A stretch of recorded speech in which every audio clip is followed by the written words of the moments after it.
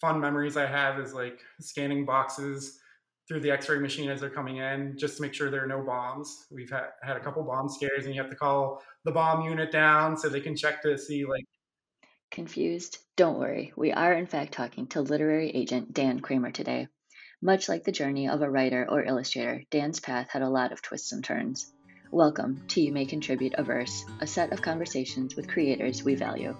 I'm Brenna Jennerette, children's lit author, mother, rock climber, and outdoor enthusiast, podcaster and co-host of You May Contribute a Verse. My co-host, Josh Munkin, is a children's lit author, father, science communicator, and podcaster. Today, we sit down with Dan Kramer, an FBI forensic scientist, IT wizard, and my incredible agent. Dan tells us about his journey to opening his own literary agency, what he's looking for in a great book, and how to rehydrate a severed finger. You can follow Dan on Twitter at PageTurnerLit or find him online at PageTurnerLiteraryAgency.com. Here's Dan Kramer's first. Your sweatshirt. Thank you. It's What's the ghost glove there? My one illustrator, Nadia Ahmed, has like this whole thing with the ghost. We call them ghosties, and she like took her illustration and put it on a sweatshirt. Oh, awesome! Yeah. I love that you're doing that. They're just repping an illustrator like that. That's rad. Just like a walking advertisement. Is this like influence that you can peddle with the people that you represent, where you just kind of go like, well, your stuff might go on submission, but right. I need a sweatshirt. My wardrobe's looking a little light. Sweatshirt. No, I wouldn't do that. I mean, that's a good idea, but. Yeah, because I don't think I could produce a sweatshirt for you, Dan. I don't know what I could do with words. I'd have to like put a whole manuscript on like a pair of pants or something. That'd be pretty good. Yeah, I'll see what I can do. See what I can workshop. So I know some of your background just from reading it, but I've never talked to you about it. So like I know, for instance, that you were a scientific forensic scientist with the FBI before you went into children's lit, and that is like fascinating to me. Can you tell me like all about that, and then how you got into children's lit? Sure. So I went for my undergrad at West Virginia University. I got my undergrad degrees in forensic science and psychology, and the reason I chose WVU was for the forensics program because it was #1 on the East Coast. And when my sister started going there, she started going 3 years before I went because she's older. That's how that works. And when she started going, the first class in the forensic science program started then. So like as she was doing her tours, like I got the pamphlet and stuff like that, and I was reading about that. And of course I was reading books probably the one book I distinctly remember is when I got it, my mom was like, "What's that about again?" Because it was called Night Sins. Like, here I am in like 9th grade, 10th grade reading this book, but it was about like a crime that was happening and the investigator and the evidence and all that was in it. I think it was by Tammy Hogue. And I remember like reading it and being like, oh, it'd be so cool to investigate crimes like that. And so I stopped grad school and went and worked for the FBI for about 3.5 years. First in the latent fingerprint operational unit. And then I moved to evidence control, which is where the first unit to see the evidence coming into the lab. We determine the path that it's going to go through the lab because you do the least destructive applications to the evidence through the most destructive. Some of the like fun memories I have is like scanning boxes through the X-ray machine as they're coming in, just to make sure there are no bombs. We've had a couple bomb scares, and you have to call the bomb unit down so they can check to see like if it's like a real bomb or a hoax bomb. And like I'm hiding behind the bomb shelter wall, waiting for that. And, like, you're like, why didn't the agent tell us they were sending us this? Getting all these confirmations. But another one that was good was like a full skeleton like went through a machine the one time, so that was pretty awesome. I mean, I got to do lots of exciting stuff with that, like learning, like if you find like a severed hand, how to rehydrate it and get fingerprints off of it to see if you can identify it. I was in the DC area at that time when I worked for the FBI. The lab was on the Quantico Marine Base. I was in the DC area. That's where I met my husband. He was in grad school at George Washington University. You know, we met the old-fashioned way, right at a bar. Nice. That's how we used to do it. Yeah. Yeah. I didn't have a smartphone or anything like that. I don't think. Like I think any type of dating app or anything like that was still like logging onto your computer to check it and everything. Yeah. Like that. So we met in 2009. Yeah, June of 2009. So during Pride Month. So that was really, and we lived in DC until 2011. So after he graduated from grad school, he's a physician assistant. He worked in the area for maybe almost a year, and we both decided we didn't really like living in the DC area. It's a lot of people in a very small area. So there's always congestion, there's always traffic. The cost of living was really high, and he suggested, hey, let's move back to Chicago from where I'm from in the suburbs. And I was like, okay. So, you know, we picked up and we moved back to where he grew up. And I was like in between jobs for that, like almost about a year. So I had resigned from the FBI, looking for another job during that time. And so like during that year of time, I had like time to read books. I made my income by being extras on TV shows and movies that were filming in the Chicago area. So yeah, so if you ever watch Boss season 2, you'll see me as an extra. I was a recurring extra in there for a lot of times. No speaking lines or anything, but I was seated next to one of the main characters and had to show her the phone of her husband having a sex scandal and everything like that. I'm totally going to watch it and look for you. I'm going to be like, I know him. That's my agent. So that was fun. It was almost like what do you call it? A gap year for me. Like I just got to explore different avenues that I liked. I mean, except I had it in my late 20s instead of right after high school. I love it. You got to explore. You got to explore those night sins on film though, as the extra. Flannery and all of that. Yeah, I'm sorry. This is a really long story that I've been going. No, that's okay. I'm interested. Well, what's funny is that people will tune in to say, oh, they're going to have a conversation with an agent, and they're going to come away with all these nonfiction picture books. Right. Totally. About forensic detectives and science. So then after that year, I got hired to be an internal affairs investigator with the Cook County Sheriff's Office. And I'm still doing that job because that's the one that brings in the money right now.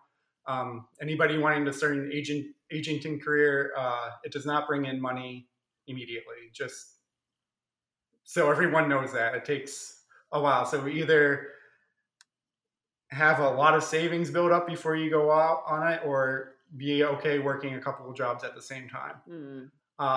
And it was around, I think, 2017. I had been working with Cook County Sheriff's Office for about 3 years by that point. And we had like a change in executive management, and it was not a good change. It was like a lot of micromanagement, a lot of like looking at the clock. Like if you went to the bathroom, someone looking at the clock and being like, well, why were you in the bathroom for 3 minutes? Oh my gosh, geez.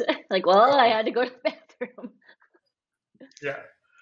So I ended up sitting down, having one of those conversations about like, what do I want to do with my life? Do I want to stay here?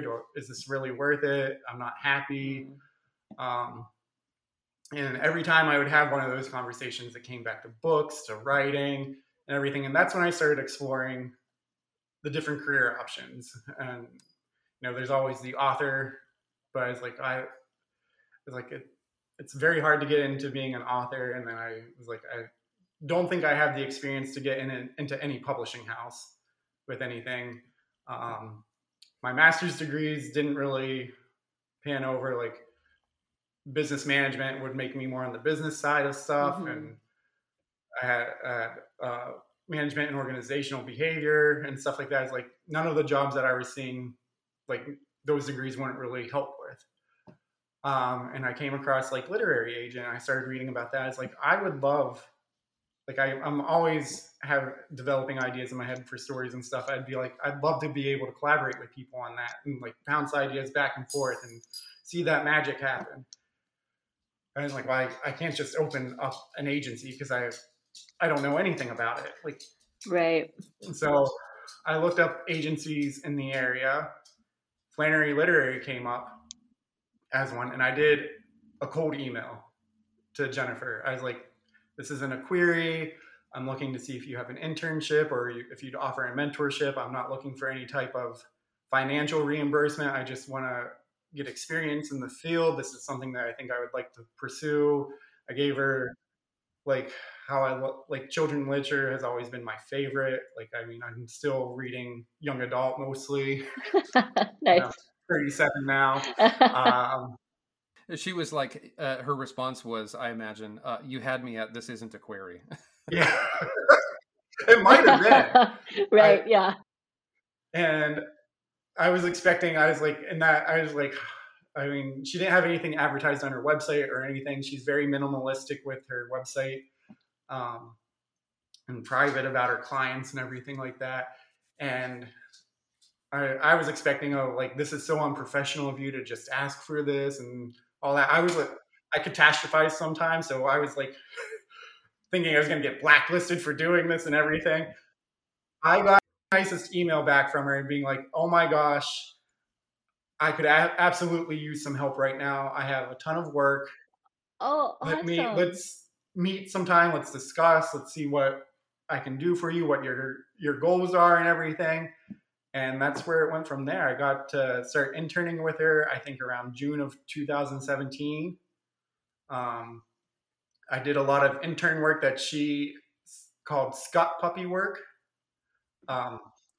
So it was like, I'd read manuscripts and fill out the SCWBI gold sheet form for them, like listing the things that were good, things that need improvement, what's the markability of this book, how is the voice, the tone, the plot, all of that good stuff.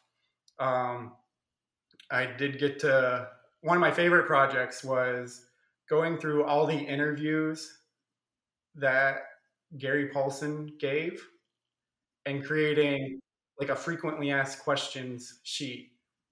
It was 20 plus pages long. Like, I bet it was. Oh my gosh. I mean, Gary Paulsen's a legend. That's awesome. Yeah. How cool is that to like listen to all of that? Wow. And like going through, typing up the questions, writing the answers, getting to learn so much more about him than I ever knew. And like his lived experience, no wonder his books resonate with so many people.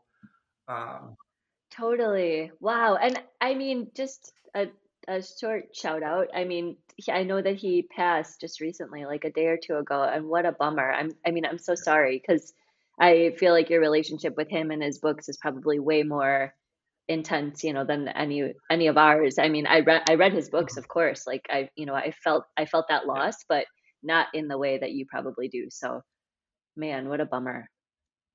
It's hitting Jennifer pretty hard. She's a trooper. She has such a strong sense of self of her, like in her personal life and in this crazy publishing literature world that you need to have. So it's really amazing to have her as a mentor.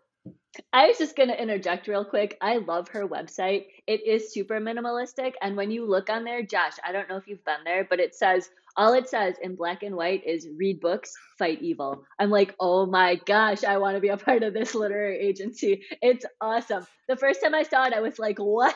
Can I read it again? I took a screenshot and I don't know who I sent it to, but I was like, this is the coolest thing I've ever seen. It's so good.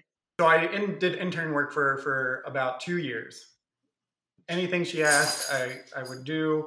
And around maybe March of 2019, she's like, you know what? You're doing a good job. You're proving yourself. You're reading these manuscripts. You're seeing things. You're looking at queries. You're pulling out like what are the good aspects? What are the bad aspects? I've been putting you through the ringer. I'm going to promote you to an associate agent. And I was like, oh, that's awesome. And she's like, this way you can start building your list up, start getting your clients ready, because when we had that first meeting, she's like, what is your end goal? And my end goal was to open my own agency. And she's like, all right, we have a path. We know the direction. Let's get there. Now, that goal wasn't going to happen in my head until 2023. Oh, wow. So you're That's when I thought, way ahead of schedule. Yeah. Yeah.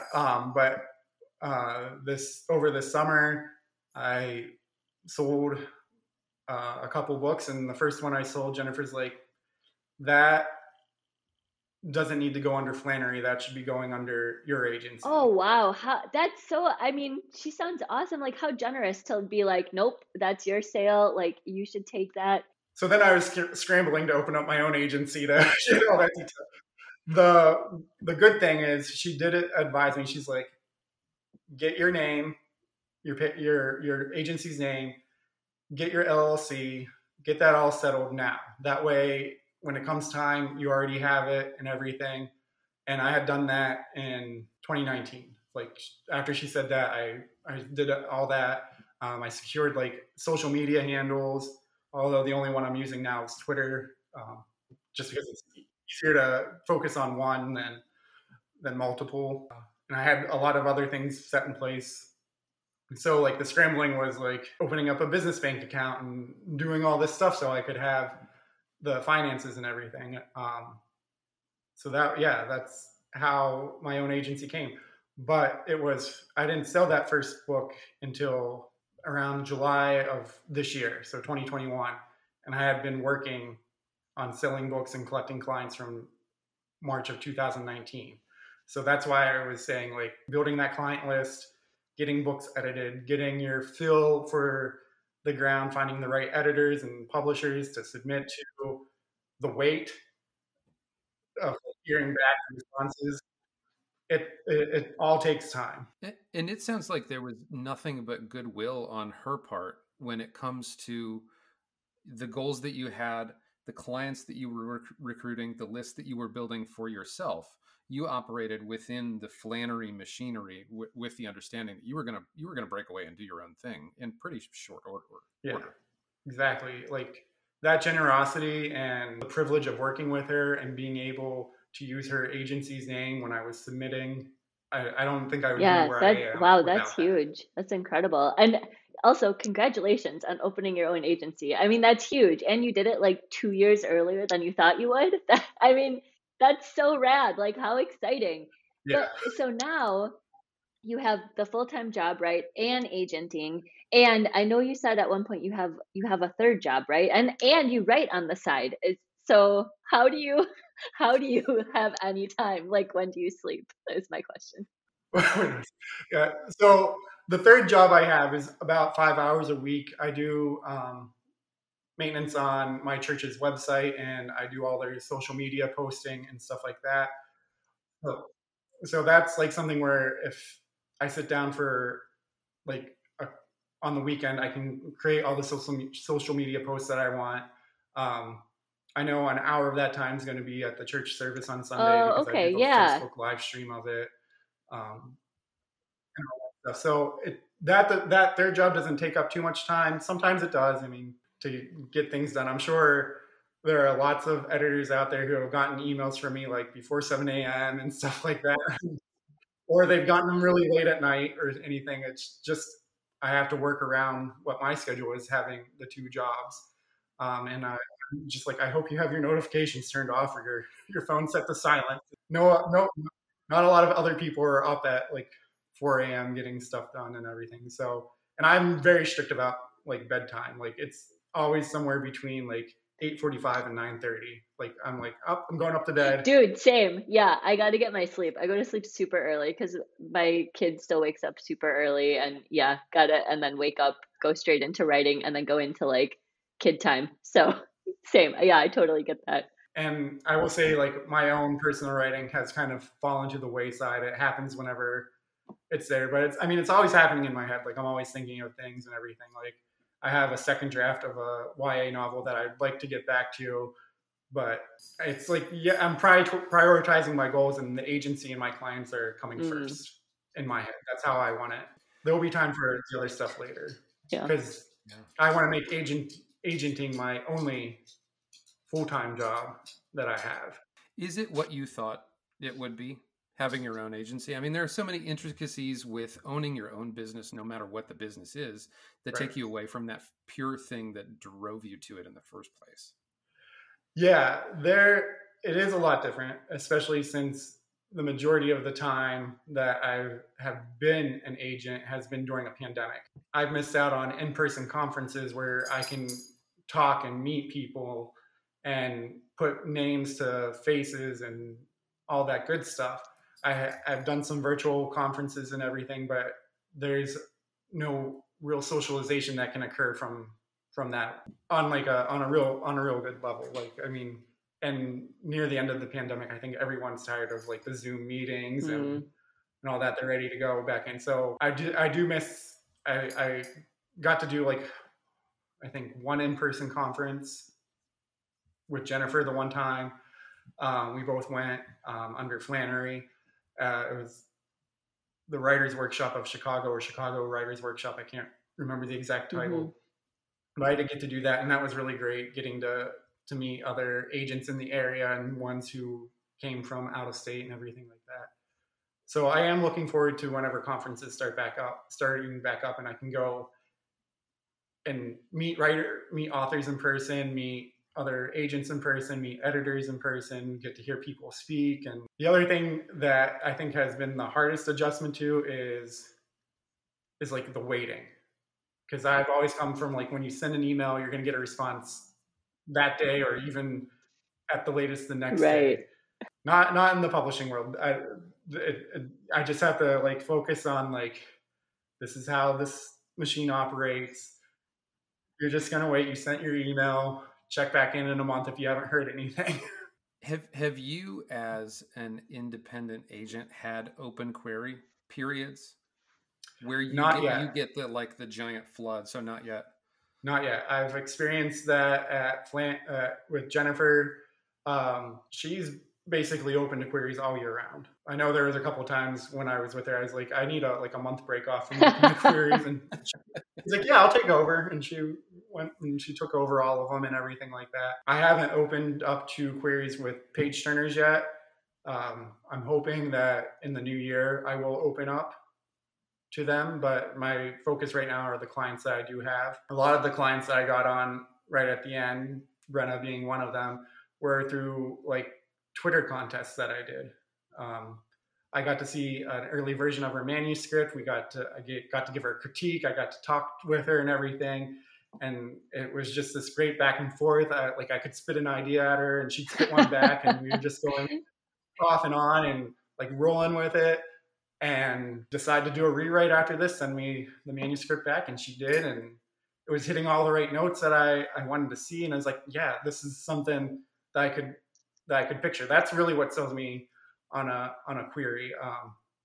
They don't necessarily have to be like the perfect submission, but if I can start like developing ideas of how I'm seeing it going, or I can see the story unfolding, then that's like, okay, that's something I want to see more of. That's what I want to read and everything like that. And then having an interaction with someone too is great. Like, am I going to be able to work with this person down the road? And are they open to hearing critiques? Are they open to hearing ideas? And if I say an idea to them, can they run with that idea, or can they be like, oh no, that gives me an even better idea. What about this? It's just this great collaborative thing that happens. And I think it's Jennifer who said it, like the things that happen between the pages of a book are magic.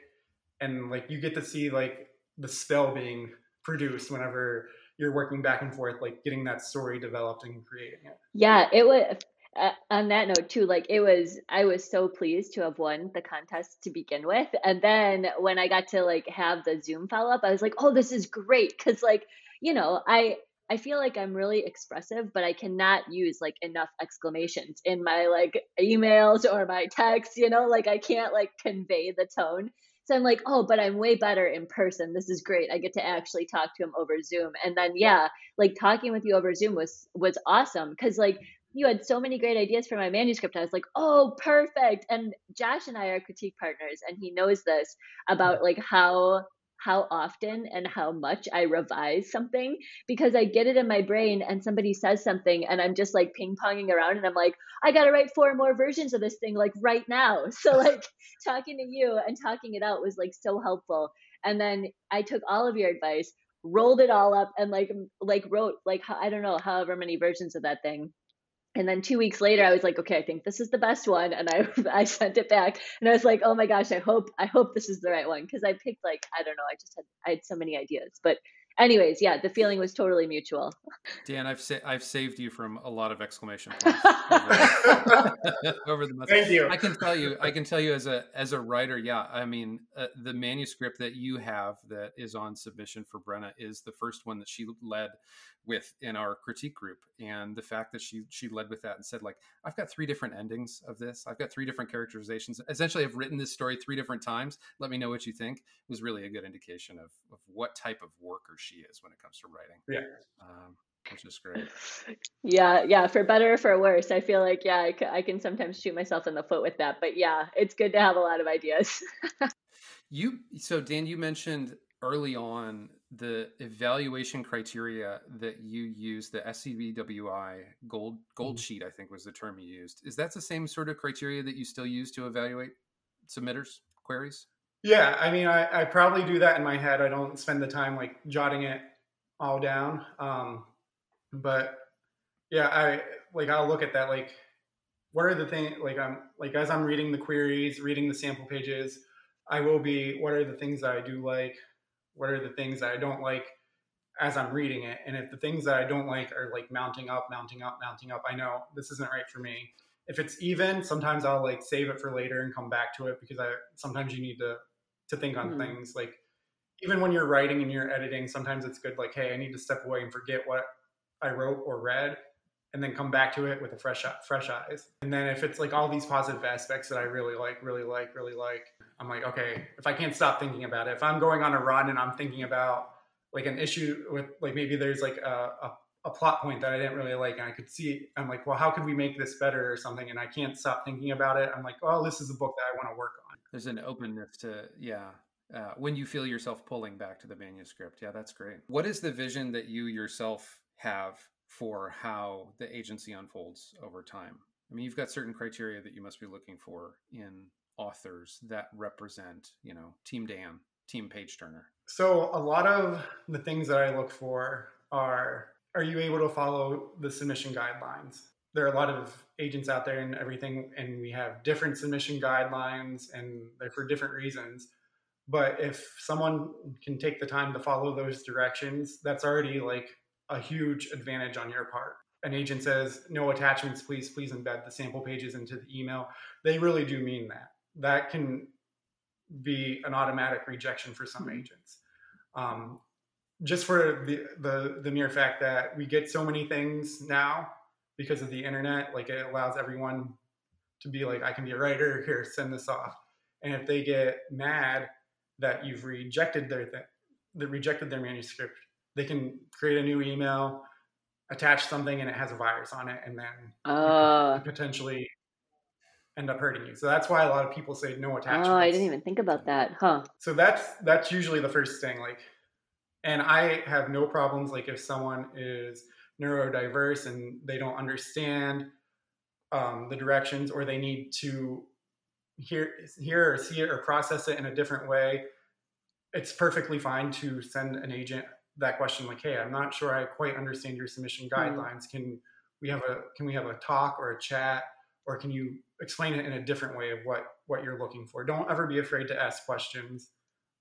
Most of the people out there, they're very kind, good-hearted people, and they should be able to answer you back with kindness and everything. And those that don't, that should be a red flag on your end, that you wouldn't want to work with them anyways. Other things that I'm looking for, like, I want to put good books out there that have different types of representation in them, books that I haven't seen. We can't say much about Brenna's books, but it's something that I haven't come across before, and I was really excited about it. I'm sure there are other books like that, but as the submissions I've gotten, I haven't seen that, and that's what drew me first into it, was like, okay, this is different.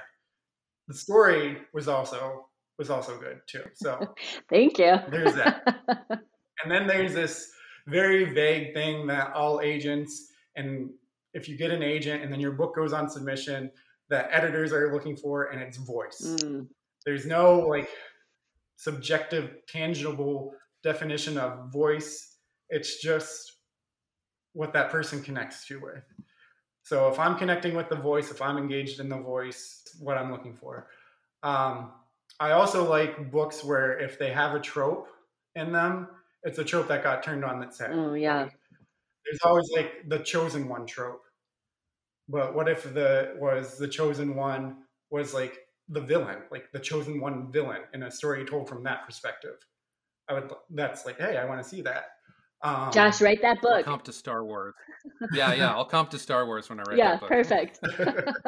Yeah, and then obviously there are some red flags that I have. Some of them are like the query letter talks about what inspired the person to write the story, but they never actually tell me what the story is. When they say, oh, there are no comps for the book that I wrote, oh boy, it's completely new. Well, it's just new to you as the author. Yeah, right.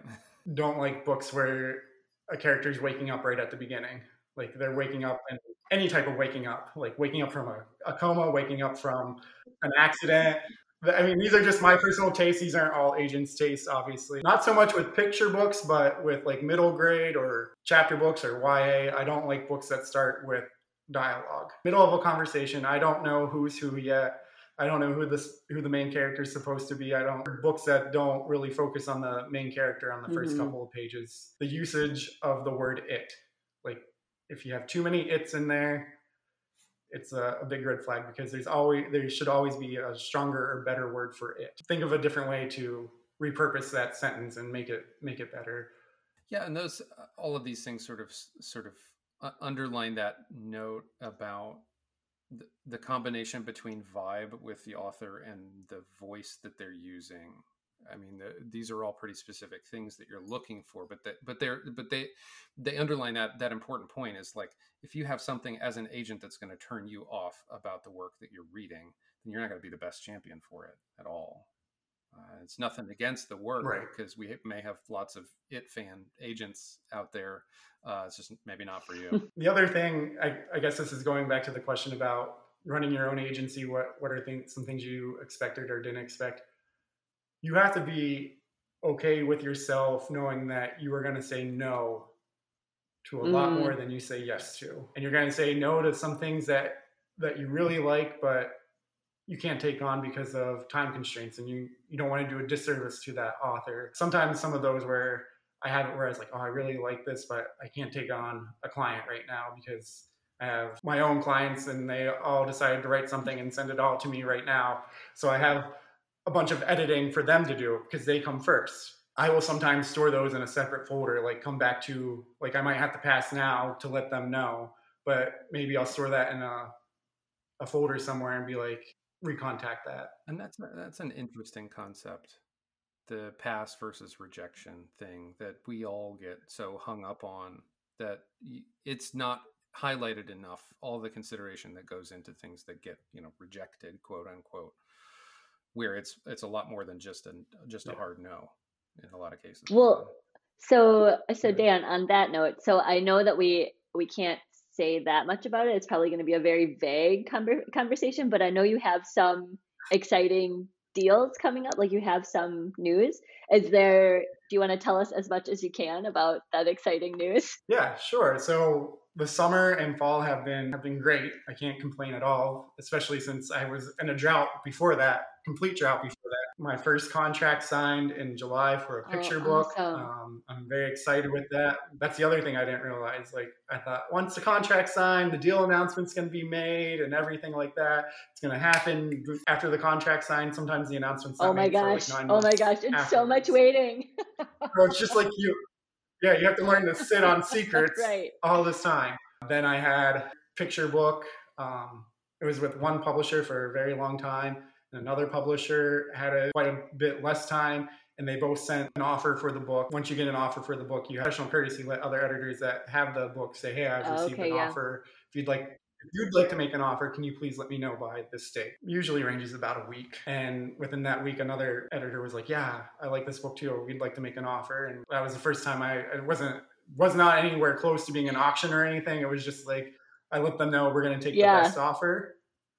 And that's how it's going to happen. Yeah, right. That's so exciting though. That's cool. Third picture book that came out came with a client who wasn't the book that I signed them for, but they're like, hey, I had submitted this when I was unagented. I just got contacted from them.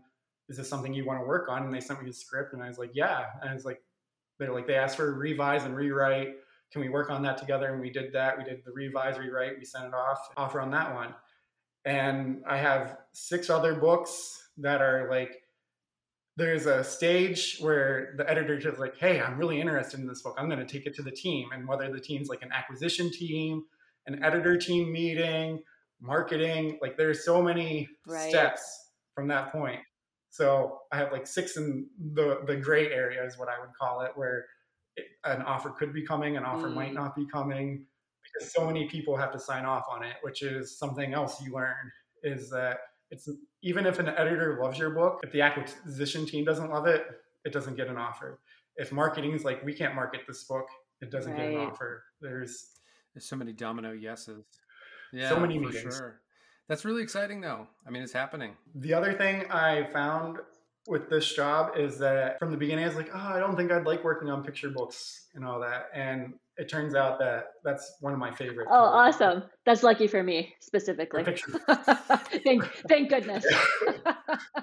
You didn't have to level up all your manuscripts suddenly. Yeah, right? Like, oh boy, I mean, I guess I could expand some to middle grade YA. Yeah, I thought I was like, oh, I'm just probably going to get YA because that's what I love to read and everything. And I still love it. And I love working on those books and everything. But picture books like really surprised me of probably one of the hardest books to write, because you have to have that full complete story with such minimal words, and not only words, but you have to have it where an illustrator can also tell the story, but not the same story as the text. Another layer to the story.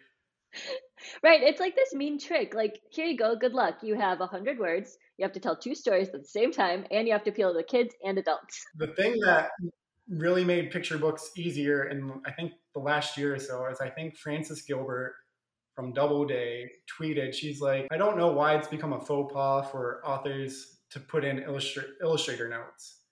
Because she's like, I want to know what the author's thinking, even if we don't use them.